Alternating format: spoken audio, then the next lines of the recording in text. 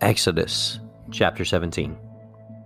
All the congregation of the people of Israel moved on from the wilderness of Sin by stages, according to the commandment of the Lord, and camped at Rephidim. But there was no water for the people to drink. Therefore the people quarreled with Moses and said, "Give us water to drink." And Moses said to them, "Why do you quarrel with me? Why do you test the Lord?" But the people thirsted there for water. And the people grumbled against Moses and said, "Why did you bring us up out of Egypt to kill us and our children and our livestock with thirst?" So Moses cried to the Lord, "What shall I do with these people? They are almost ready to stone me." And the Lord said to Moses, "Pass on before the people, taking with you some of the elders of Israel, and take in your hand the staff with which you struck the Nile, and go.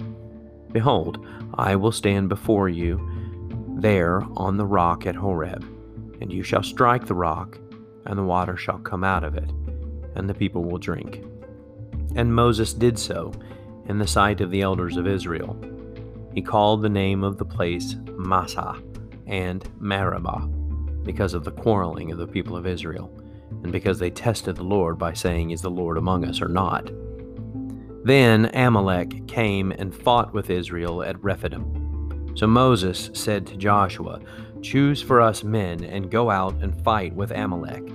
Tomorrow I will stand on the top of the hill with the staff of God in my hand." So Joshua did as Moses told him and fought with Amalek, while Moses, Aaron, and Hur went up to the top of the hill. Whenever Moses held up his hand, Israel prevailed, and whenever he lowered his hand, Amalek prevailed. But Moses' hands grew weary, so they took a stone and put it under him, and he sat on it, while Aaron and Hur held up his hands, one on one side and the other on the other side. So his hands were steady until the going down of the sun. And Joshua overwhelmed Amalek and his people with the sword. Then the Lord said to Moses, "Write this as a memorial in a book and recite it in the ears of Joshua, that I will utterly blot out the memory of Amalek from under heaven." And Moses built an altar and called the name of it, "The Lord is my banner," saying, "A hand upon the throne of the Lord will have war with Amalek from generation to generation."